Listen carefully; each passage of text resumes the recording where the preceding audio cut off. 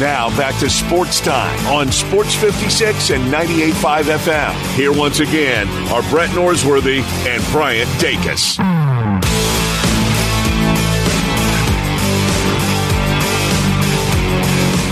Welcome back into Sports Time. Bryant and Brett with you in our Family Leisure studios, and joining us now to talk some SEC basketball, Blake Lovell from the Southeastern 14 joins us now. Blake, thanks so much for joining us again. And we had some fun games last night in the SEC, a really good slate of games tonight as well. But looking at last night's game, Arkansas goes on the road and beats Texas A&M, a team that before the season started, a lot of people were talking about that could be in that conversation for winning the conference. And now it looks like with that loss probably outside of the NCAA tournament right now in terms of bracketology, what have you made of this year for Texas A&M, and where did it go from them being picked by some preseason to win the conference and now on the outside looking into the NCAA tournament? Yeah, they've been a strange team, guys. I mean, I think it kind of, obviously you have a player of the year guy in Wade Taylor from last year, and you think, all right, that's good. You start there, you build off of that, and you feel like, you've got some good players around him. Obviously, Tyrese Radford can be really good too, but I don't think we ever could imagine that A&M was going to be as bad offensively in terms of shooting the ball as they've been. I mean, they are just a terrible shooting team in a lot of different areas. I mean, obviously, it's worse at three-point shooting. They're shooting 27%. That's bottom 5, 6, I think, in the country. Free throw shooting, they're shooting, I think, 68, 69%, which is not very good.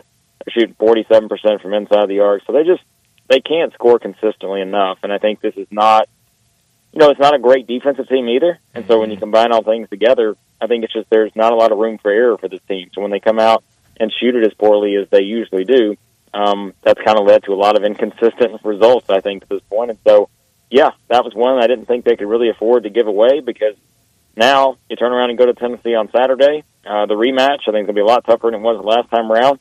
And you still got road games at Georgia, Ole Miss. Got to play South Carolina, Mississippi State at home.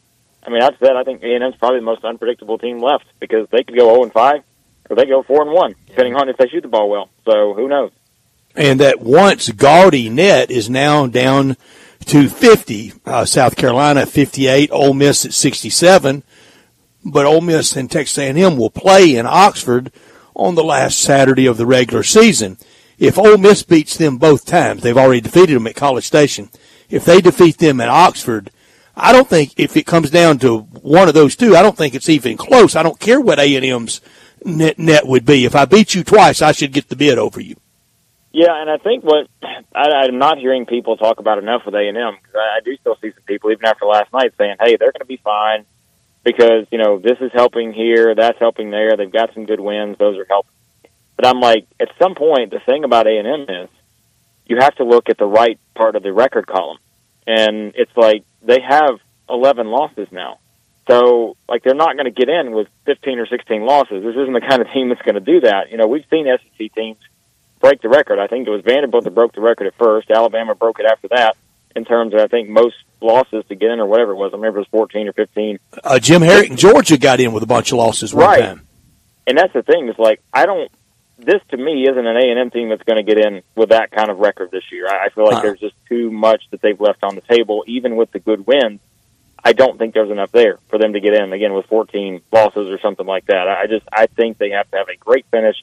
And like you said, I think that's key for Ole Miss, because if you look at the Rebels, at this point it is bad loss avoidance. And the good news is they only have, I think, probably a couple of those. And even Georgia may not be a bad loss if they lose that one on the road. The Missouri loss would be bad.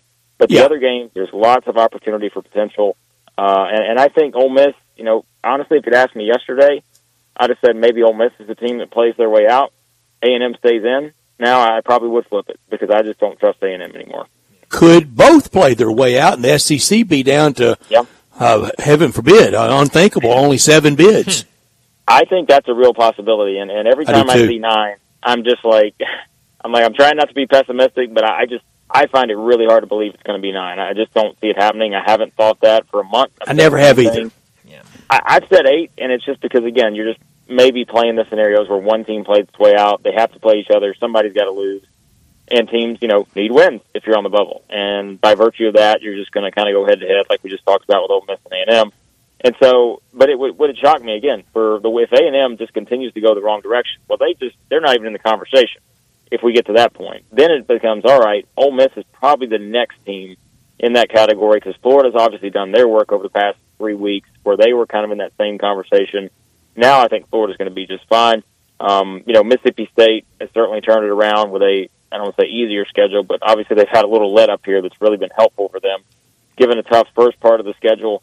And I think they're going to still pick up a couple key wins because they've got opportunities left too. So, yeah, it probably comes down to Ole Miss and A&M. And like you said, if let's say A&M beats an Ole Miss or something, and both teams are in a bad spot, that doesn't do anything for anybody. So. And Blake, in a weird way, and both of us we love it and follow it closely, but in a weird way, the SEC's kind of in basketball's kind of become what we deride, what we've kind of chuckled at with the Big Ten. Gobs of bids, bunch of teams in, nobody doing any damage. Yeah, I mean, it is, and I think that's where this is one of those years where I feel like if the SEC is going to make strides, you need one of these top 4 or 5 teams to advance to the second round of the tournament or third round, to the Sweet 16 second weekend. Because I think this is just, like I said, I think this is one of those years where you go back to 2019. That was the year the SEC had 5 teams that were top 5 seeds. Well, Mississippi State gets beat in the first round of Liberty. We know everybody else and what they did from there. You had the Auburn-Kentucky game. Auburn gets to the Final Four. All that.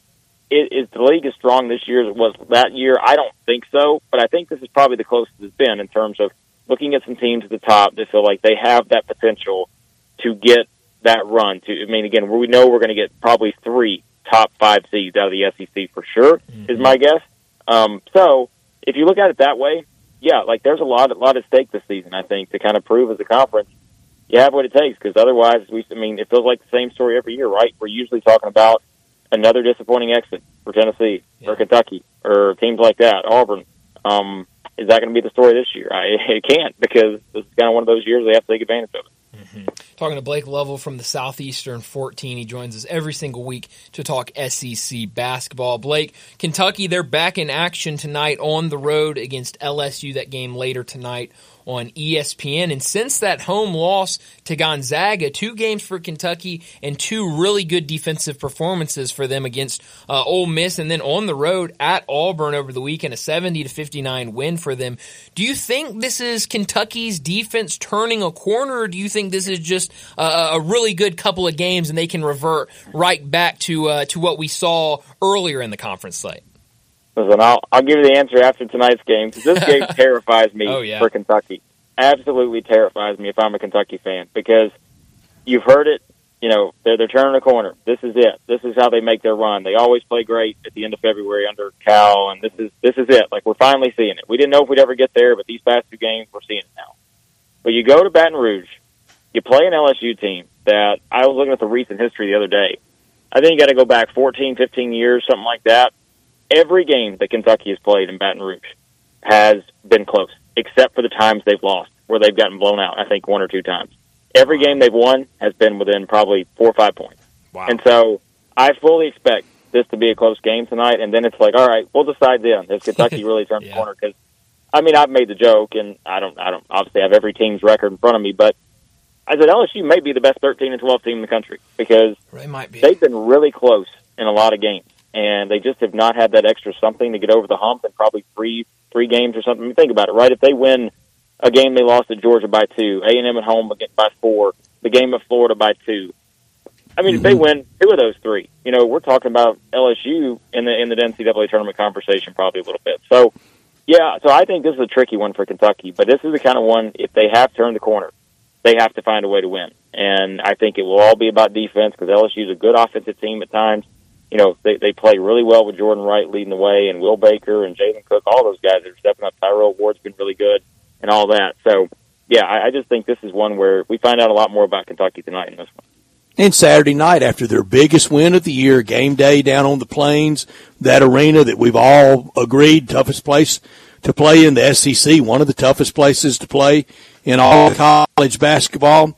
And the first thing John Calipari does post-game, because he does not have a gracious bone in his body, he goes to the bank of microphones and goes after the media for going after his players. Quit going after my players. If you want to go after somebody, go after me. Nobody's called his players out this year, Blake. People have called him out, and he has to go out there, and he does it in the biggest smart alecky style as ever, and goes after the media when nobody's ripped on his players. I was going to say, I couldn't even tell you a time I've heard anybody rip on the Kentucky, which is unusual. Usually there is some times where, it's so loud that you'll get certain players mentioned to say, all right, well, this guy's the problem or that guy's the problem. I don't really know. But nobody's gone full Archie Goodwin on anybody this year. No. Listen, the only thing that's probably been discussed this year, and I don't necessarily think it's in a bad way, it's just like, think about, if you want to talk about how loaded this Kentucky team is from a talent standpoint, think about the conversation 6 months ago. Justin Edwards is probably going to be the top 3 pick in the NBA draft or something. And, he's not even been the top 3 player on this particular team. And I don't necessarily think that's the fault of Justin Edwards. I think it's just look at how much all these other guys have emerged and become great players, right? Whether it's DJ Wagner. I mean, look how good they are when he's on the floor versus not on the floor. It's just he's a big game changer for them. And, of course, Reeves and Dillingham. Trey Mitchell's been out a little bit. Reed Shepherd's been fantastic. So I don't know what he's talking about there, because I think we've done nothing this year but kind of praise his players. We can say they don't play great defense, which is true, but I don't think anybody's taken aim at a specific player this season. So, I was also one that just a Cal thing, I guess. So It is, and you almost count on it. I've got them winning tonight, but going 3-3 in this final 6. I have them winning tonight, losing against Bama at Rupp Arena, losing at State, beating Arkansas, beating Vandy, and losing at Thompson Bowling. Yeah, I could see that. I think Bama's the kind of team that will give them absolute death. And the thing is, I could see Alabama losing tonight to Florida, because I think Florida's playing as well as anybody at times over the past month. I mean, they've lost one game January 16th, and I think the problem I have with Florida is they're kind of like Alabama in that, sometimes they let teams hang around a little bit too much. Now, Alabama hasn't recently. They've just been blowing people out, but it's the defensive aspect. Alabama, I think, has gotten a lot better defensively. Florida, I don't know how much better they're getting defensively. I think they're good, but I don't know if they're to the level they need to be to win a lot of these games. But tonight should be, take the over. I don't know what it is, but both these teams, I think, are going to score a lot of points. And so, these are the kind of teams which we've seen. We've seen Florida win and Rupp. Alabama, I think, again, just like Florida, they can, put a lot of pressure on a team like Kentucky. And so we always say it, Brett, when you get to the NCAA tournament, it's all about the matchups. And if I'm Kentucky, there are certain teams that I'm just probably scared to death of based on, just kind of the makeup of where they are. But we'll see again. Do they play defense tonight? If they do, hey, that's 3 games in a row, and maybe they are turning the corner. I'm looking at Jerry Palm's bracket, and Jerry's already going daily update. And he was on this morning with Greg and Eli on our station, as he is throughout college football and college basketball season. And here's your first round matchup. Kentucky should lay awake at night, scared of. It's in Pittsburgh, and Cal will love that. That's home for him. I don't blame him. I would be proud to be going back home too. That is not a shot at John Calipari. I got several shots for him, but that's not one. But the matchup against Grand Canyon, look out. Boy. Oh man, wow. No thanks. That's a team I mentioned to you guys last week. I said that's a team that I would keep an eye on. They're 24-2 now. I know they play in the WAC. You're going to say, well, they're not that impressive. They've won some close games against bad teams. But I'm telling you, I've seen that team a little bit, again, as much as you can watch the WAC. Mm-hmm. But I really like what Bryce Drew has there. He's got an older team. They've got size. There's a lot to like. And so that would be a worrisome matchup, I think, for Kentucky in round 1. Yeah, no, I'm with you. That would be that would not be fun for John Calipari getting ready for that one. Well, you mentioned Florida and kind of similar team to Alabama and a big one tonight against the Tide. But what have you seen this year? I really like the hire of Todd Golden when they made it from San Francisco. But last year, obviously first year, still trying to get his feet wet in the SEC, and this year now specifically in conference play, it really looks like he is starting to turn things around and kind of go with his brand of basketball. What have you seen that has most stuck out to you about Todd Golden since he has taken that job at Florida? Yeah, I mean, like you said, the knock, I think, on Golden coming into the season was, and they were a little disappointing last year. I thought they could have gotten more out of what they had, but they had some injuries, of course, with Castleton and such, and they couldn't put it all together. And then this season started, and you started to see them lose the big games early, and that was the knock, right? Their record last year, I think, was like 1-12 or something, against teams that were like in the Ken Palm top 50 or whatever it is. And they lost the first 3 this year against those kind of teams. You're thinking, all right, are they going to beat any good teams? Because that's what you got to do to get to the tournament. And that's what they've done over the past month. Like, they started beating good teams. They beat Mississippi State. They went at Kentucky State. They blow out Auburn, a game that wasn't even close. 16-point game. It felt like a 30-point game. And so now that they're doing that, I'll tell you what I really like about what they're doing is you said it, Brian. I think they're embracing the style they want to play, and they're leaning into the strengths of the guys they have. Their 4 guards, perimeter players, they're as good as it gets when those guys are on and playing really well. They can match up with anybody in the SEC. But I think the underrated thing about Florida, their big guys have come along so well. I was really high on Tyrese Samuel coming from the Big East, just a physical guy that you knew would be able to, kind of blend into the SEC where it's going to be physical night in, night out, as we always see with the Arkansas and Texas A&M specials like we got last night, 73 free throws. You just know it's going to be a physical, aggressive game. But it's all the other guys. It's the guys that, the underclassmen, like Ken Logden, of course, who was at Marshall. He's been really good for them. Alex Condon, a freshman. Thomas Howe, guys like that who are really playing well in the front court. They've established a great team with depth, and I think that's what you got to have. Again, I want to see them play better defense and not just let teams hang around like they have at Georgia, LSU, teams like that. But if they can kind of start to do what Alabama did and just get better consistently on defense, Florida's got the package you need, I think, to make a deep run in the NCAA tournament. Blake, I think it's pretty understood that the player of the year in the SEC this year will be Dalton Connect, and he's moving up in all the draft boards. I even saw one where the Grizzlies possibly would take him in the lottery, and he turns 23 before opening night next year. Now, I know some of these birthdays for the current Grizzlies will roll over, but right now, Santi Aldama, 23. Matt Hurt, 23. Gigi Jackson, 19. Jaren Jackson, 24. Dalton Connect's only a year younger than Jaren Jackson.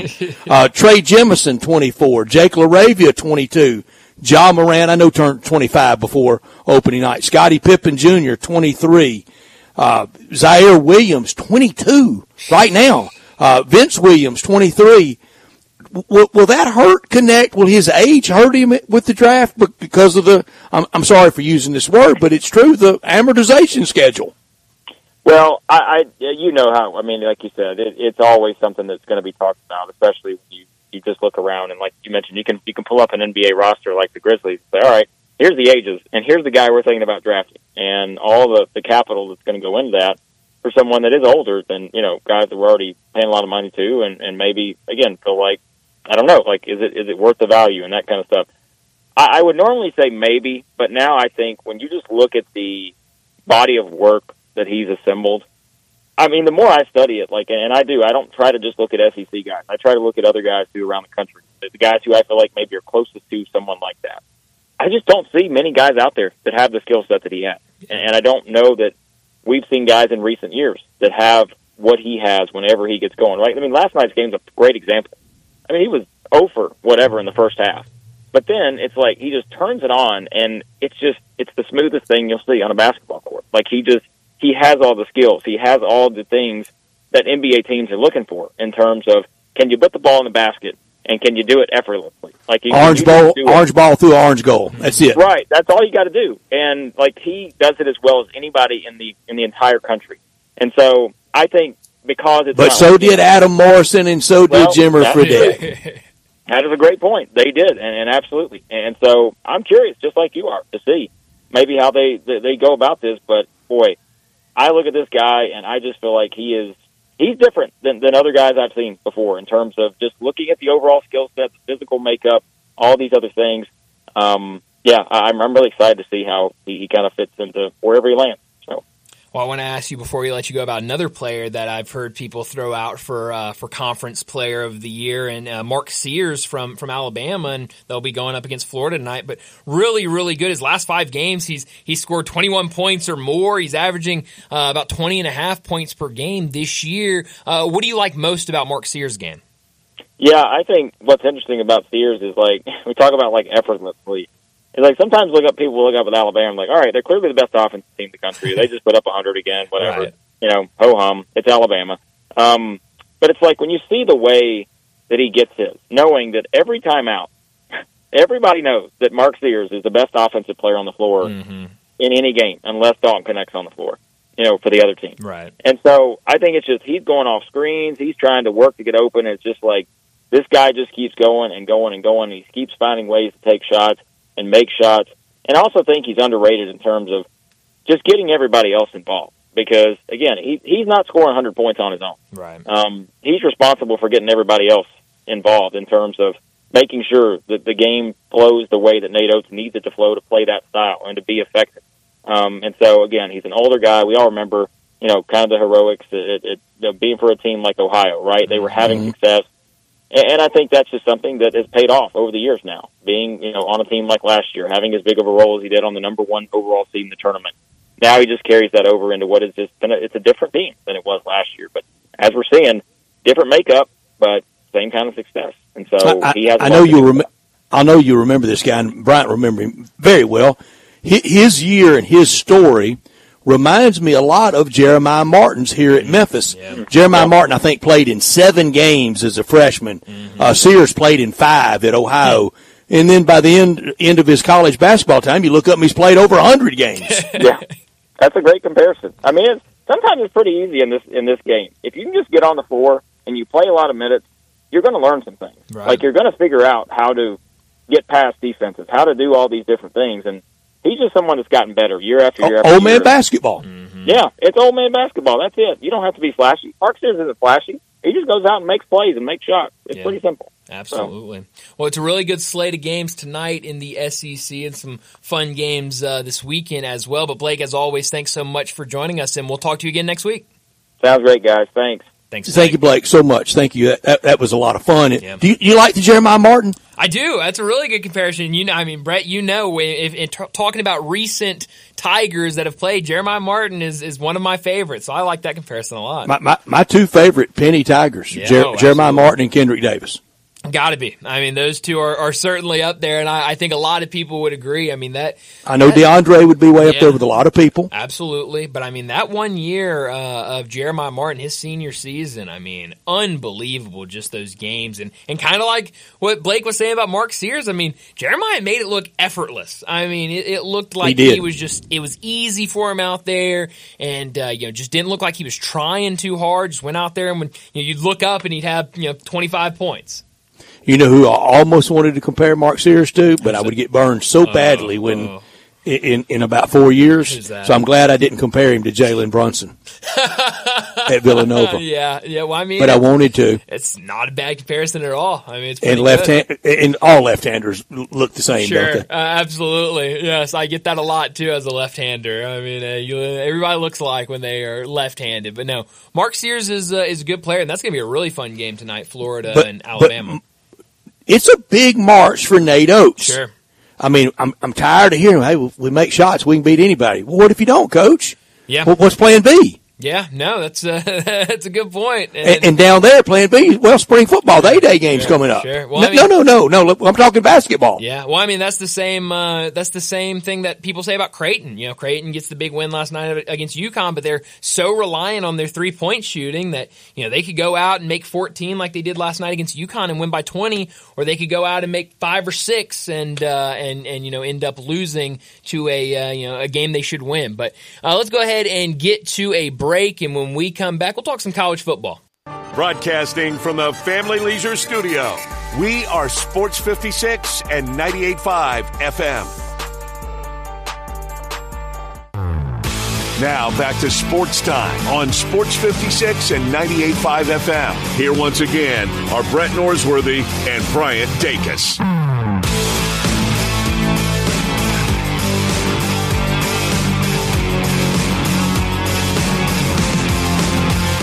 Welcome back into Sportstime. Bryant and Brett with you, and we've talked a lot of basketball today, but some college football news going on around the country. We've got some meetings with the commissioners going on today. A lot of meetings. We're getting to that time of the year, Brett, where everyone's got to meet about everything, and we're there today. And any time now we could be hearing some news from these meetings.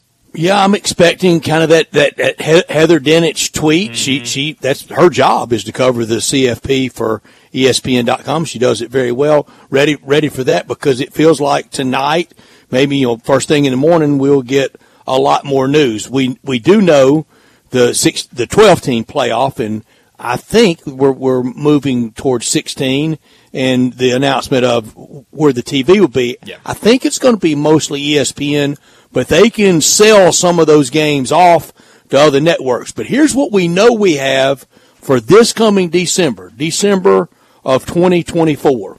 On Friday night, December 20th, will be that one standalone college football game in the college football playoff this year. Mm-hmm. Yep. I don't know what seeds it will be. I don't know where it'll be. And I've said I fear, I almost will predict that could be maybe even a streaming type game. Yeah. Then that Saturday, the 21st, we'll have we'll have three playoff games, kind of the noonish, 3-ish, 7 o'clock type schedule for Central Time. Then on December 31st, one college football game quarterfinal. On January 1, we will have three quarterfinal games. Again, kind of morning, noon, and afternoon. On January 9th, one college football semifinal game. On January 10th, the other college football semifinal game. On January 11th, NFL wildcard games.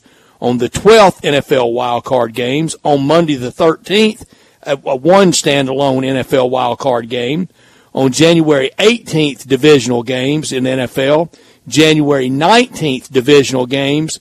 And on Monday, January 20th, the College Football National Championship game.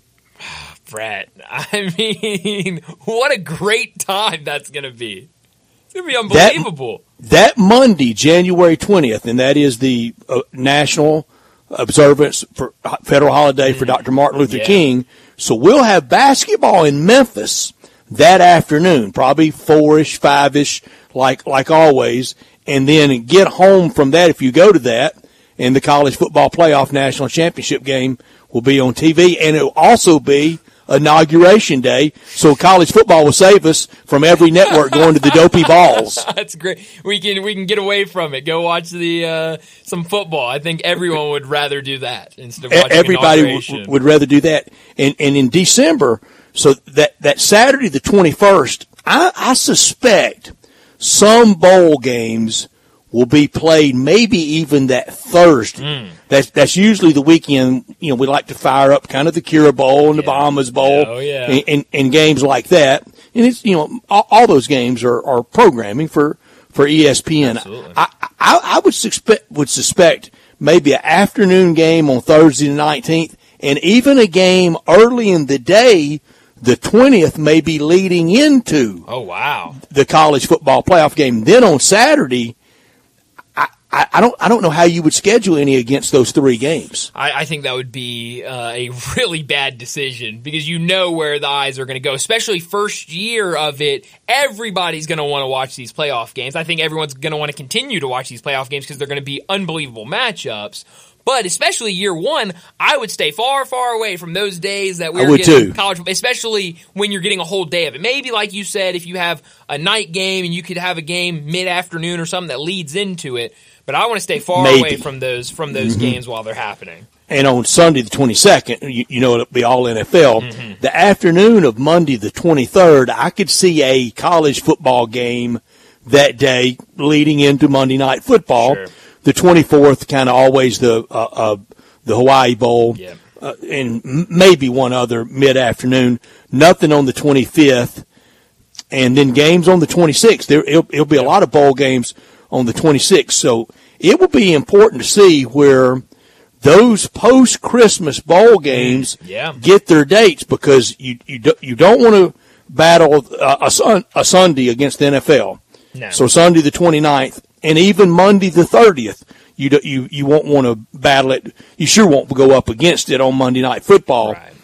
It's going to be hard to find a place for those games. And so next year, 16 teams in the SEC. Mm-hmm. Let's say out of those 16 teams, 5 get in the playoffs. Let's go Georgia, Texas, Alabama, and then the other 2 could be an assortment of people. It could be either Ole Miss, Mizzou, Tennessee, LSU. Right. It could be a bunch of different teams. But let's go those 5. Well, that takes down that you can have a bowl team for the SEC. And I'm really thinking about the Liberty Bowl in this case, where you're down to 11.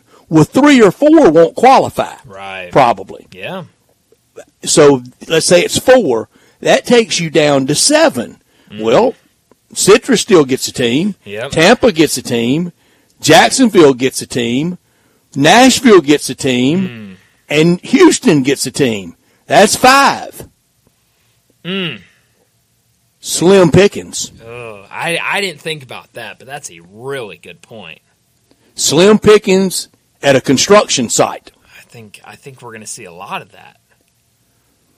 I'm worried we're going to see a lot of that because I did not think about that possibility, but you're absolutely right. I mean, if you have a successful season in the conference, it doesn't just have to be the SEC with their bowl games, but Big Ten, is kind of in the same boat where if you send 5 teams or 4 teams even, and you've got those 3 or 4 teams that really struggle. I mean, somebody's got to struggle in the conference. Simple math. I mean, it's just simple math. And especially if you have multiple teams going to the college football playoffs, you're going to have 3 or 4 teams at the bottom that aren't bowl eligible, and it's going to get slim. And the SEC has never been that enamored by the fairgrounds, by Simmons Bank Liberty Stadium. No. They're sure not going to be enamored by it, and you need a hard hat on walking around. No, absolutely not. No, certainly not with the construction going on. So, yeah, I mean, that's going to pose a big situation and kind of a dilemma for not just the Liberty Bowl, but a couple of bowls this year, especially this year being that first year. And like you said, trying to figure out dates for these bowl games. And I mean, I think there's a lot, and I'm now starting to think about it because you're bringing it up. I think there are a lot of things that people aren't thinking about right now in terms of just postseason college football because kind of all of our focus right now is on this college football playoffs. And it will start this year, and you give it 2 or 3 years, the entire energy will be the playoff. Oh, yeah, I agree with that. Especially how it's going like that when you really break it down, like, it seemed like it really hurts some of the bowls, man. It hurt a lot of the bowls, man, that you never thought that would get hurt, but you looking so forward to the playoffs. Yeah. Johnny, it hurts the post 27th, 28th of December bowls more than it does famous Idaho Potato Bowl. Yeah, when you really break it down like that. And I really didn't think of it until you really painted that picture, like, man, people not thinking about it right now because everybody thinking about the playoffs. Like, I'm looking forward to the playoffs. But you not even thinking about some of the bowls, man. A lot of the bowls, they're going to get hurt and affected by this. It will be a playoff-centric world we live in. So, Brett, do you think we get news about a 16-team playoff in the future this week or soon? Or do you think that comes next year, later down the road? Well, they love to meet. They love meeting. And to have more meetings, you can't give up too much right now. That's true. But you got to start making plans. Got to. And they know that. Oh, yeah. No, I mean, they're not dumb. They're not going to wait around, sitting on their thumbs until next year and get to next offseason and go, wait a minute, that was just for that year. We got to do something going forward. You'll get the news of the 16, and then you're going to get the news of a guaranteed number of bids for Big Ten and SEC. Yeah. And a lot of the college football world will be on fire over that.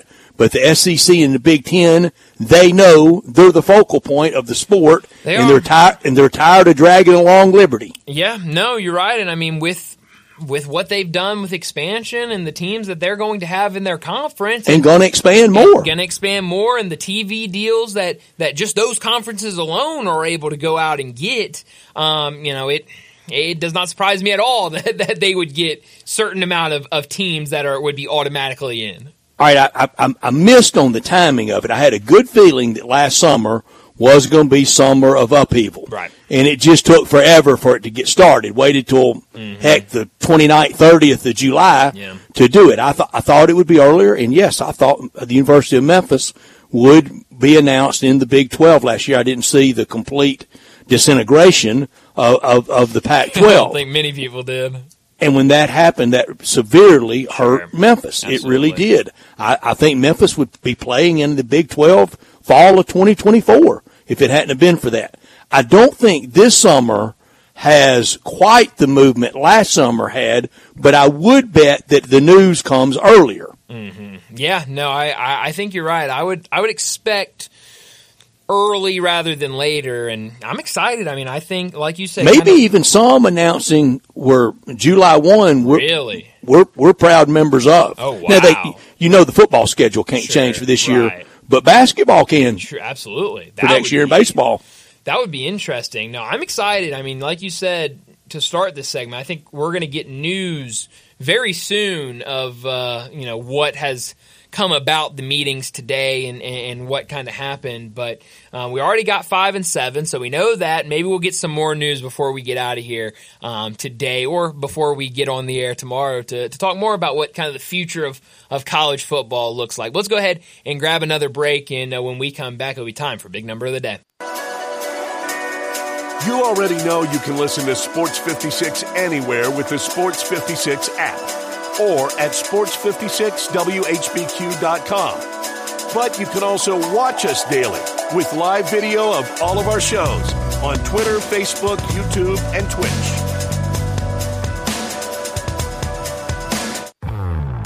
Now back to Sports Time on Sports 56 and 98.5 FM. Here once again are Brett Norsworthy and Bryant Dacus.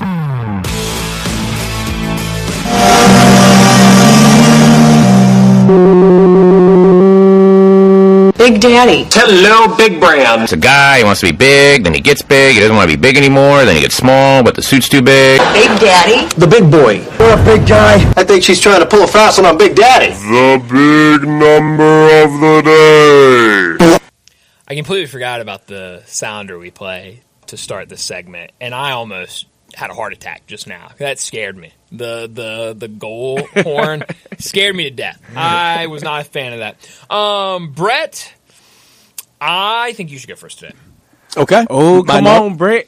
My number is 323. Okay. 323. As in 3 hours and 23 minutes. That was the average college football game length last year, and that was 5 minutes less than 2022. And they're promising even more next year to move it along. I think you will see the clock running even later in the game after incomplete passes. Man, wow. I love the number, That's Brett. A really good big number. I love the number. I got a second one if you need it. Please, go ahead, Brett. Go ahead. 483,670,889. What a number, Brett. That's dollars, as in the North Carolina Athletics Endowment, and that's the biggest in the country. Just in the athletics endowment, $500 million. Wow. That's amazing. That's crazy. That is crazy. Never mind what they have for academics, sitting over in a trust fund. Right. No, that is a crazy big number. That's really good stuff. My big number, I'm really excited about my big number today. What you got, Dakis? 21. That's my big number today. Okay. Blackjack. Bingo. After losing last night to Creighton, UConn is now 0-21 against ranked opponents. They've lost the last 21 games on the road against ranked opponents. 0-21. Is that right? Since 2014. The last time they won a ranked game on the road. They won it all in 14 with Napier and Boatwright. That's correct. Johnny, I'll let you guess. Who do you think was the last ranked team that UConn beat on the road? Brett heard my slip up, and he knows it. Oh, Brett. I'm passing it to Brett. I'm passing it to Brett. Johnny. I can't think of one right now. The last win on the road was in 2014. They've lost their last 21 games on the road to ranked teams. Who was the last team they beat? I didn't catch it. I'm going to guess Memphis. It was Memphis. I almost said Memphis when I was saying UConn. How can I miss that, Let it go. And it was irritating at the time. In 2014, the AAC tournament, the first AAC tournament was here, and the UConn people were mad as hornets over being here. They thought from day one the AAC was something beneath them. Right. And they were saying, just openly, their media, we should be in something better than this. And they had to throw football overboard, but they did it. And you can't really argue with the move they made. Yeah. No. Yeah, I see what you're saying. It's worked out. A national champion, and then now, one of, I think, the three, if you said, Houston, UConn, or Purdue, I think a lot of people would say it's going to come out of that field. So, it's I started to ask Blake Lovell this, and I will next week, and probably will get to this over the next few weeks with Kevin Sweeney and other basketball guests. Biggest preseason thing you got right and you got wrong. Well, for me, it's easy. The biggest I got wrong is Arkansas winning it all. But I did have Creighton in my Final Four, remember? You did. Yeah, you did. Had Kansas and Purdue. That was my four final in Arkansas. Thing I got right for now, we'll see. And it's going to be just land the airplane. Chris Beard goes to the tournament his first year at Ole Miss. Oh, yeah. There's getting some turbulence up there right now. It's a lot. It's a lot going on. Ole Miss next 6 tonight at Starkville. Okay. I don't think they'll win tonight. No. South Carolina at home Saturday. It's not easy. Bama at home midweek next week. The following Saturday at Mizzou, and then midweek, the final week at Georgia, and the last day of the year against A&M at home. Wow. There's no gimme in there, not even at Mizzou. Not at all. For Mizzou. That is a extremely tough stretch to end the season for Ole Miss. And you're right. Try to land that plane, and they could go anything but 6-0 and 5-1 in that stretch. Oh, easily. 06, 1-5, 2-4. Just throwing darts at this point of what they would be, because it really is. That is even those home games. South Carolina at home, Alabama at home. I understand that we've seen at a way higher rate this year. It's harder for teams to how go on the road wounded will A&M be? There could be a forget about it factor for A&M too that Saturday. Absolutely could be, and that would be great for Ole Miss. But whew, that's tough. And even Missouri. On the road against Missouri could be scary at times for sure, but it's looking now with Texas A&M, like you said, the checkout factor. We were just talking yesterday about them being an 11 seed, and I haven't checked Jerry Palm's updated bracket. I'm guessing he has them out now after that loss last night against Arkansas. He does. They're the second team of the first 4 out, so they're second out. Wow. Butler, A&M, Oregon, Seton Hall. Jerry Palm's last 4 in. Nebraska, Colorado, Cincinnati, Gonzaga. Wow. So I like that. I like those teams, but we were talking. It feels like just a couple days ago we were, they were saying 9 teams in from the SEC, and we were kind of saying, it feels like 8. And now, it could be 8. Whittling down to maybe 7. Yeah, so it's going to be interesting how these teams finish the season. Any way you see American getting 3? No. I think at most is 2, and that would be Florida Atlantic finishing the season well, and then somebody else winning the conference. I think that's the only way they get to. Here's the brutal math for it, even for the Tigers, unless they go on the run and win the automatic qualifying bid with winning the postseason tournament. 89 net. If they win on Sunday against FAU, that's now at 33, it hurts FAU's net. Right. Right. Yeah. That is true. It's just tough. And now, for the Tigers, I think they're a quad 3 game for other teams right now. And so, you're seeing that. 4th in the AAC in net at 89. Crazy. But, and I think who would those 2 teams be? I think whoever. I really think it'd be whoever, because you look at the teams. Charlotte right now, the metrics don't love. USF, the metrics don't love. I just don't see another team outside of Florida Atlantic making the tournament unless they won the conference. I do think Fort Worth will be wide open. No, absolutely. I think it's anybody. I don't have a good feeling about Memphis filling the void. I don't either. I don't either. It's where they're at right now. It's a lot. Tonight will tell a lot of it. It will, and a win would be a step in the right direction. But we need to go ahead and wrap up this hour, get to a break, and when we come back, we're talking more college basketball with Kevin Sweeney.